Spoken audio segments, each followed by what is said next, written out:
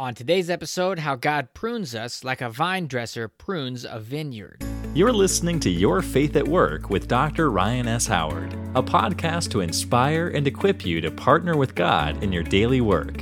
Visit yourfaithatwork.org to learn more and download your free copy of 21 Days to a New Workplace You.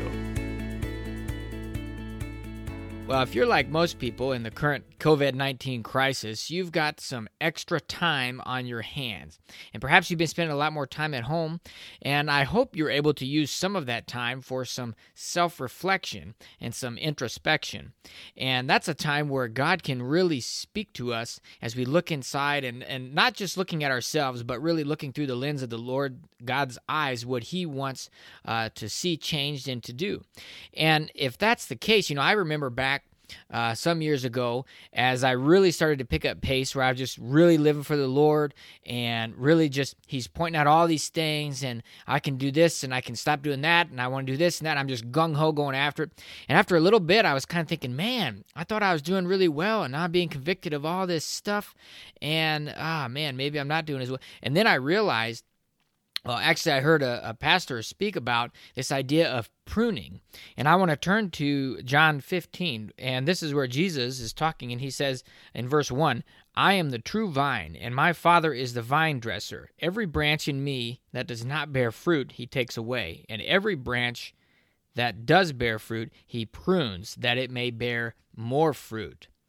Now, if you imagine someone taking care of a vineyard, they're going through that vineyard they're not saying, oh, these darn branches, get these wretched branches out of here, all this and that. No, they're trying to remove the branches that aren't helpful and the things that aren't helpful so that they can have more fruit on the vines.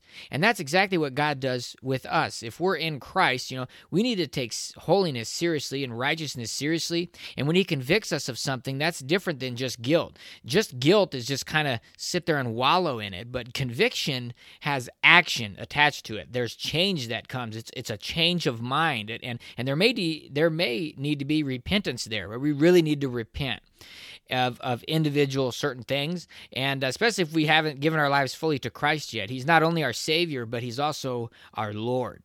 And so I want to encourage you, take the time that you have now. You may not get another time like this, of this forced solitude, forced time at home.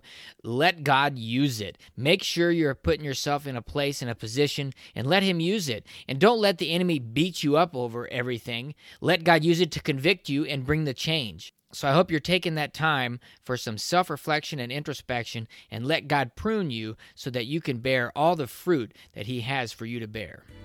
Thanks for listening to Your Faith at Work with Dr. Ryan S. Howard. If you enjoyed this podcast, we'd love for you to subscribe, share, and leave us a review. Be sure to visit yourfaithatwork.org to download your free copy of 21 Days to a New Workplace You. And remember, God wants to partner with you in your work every day.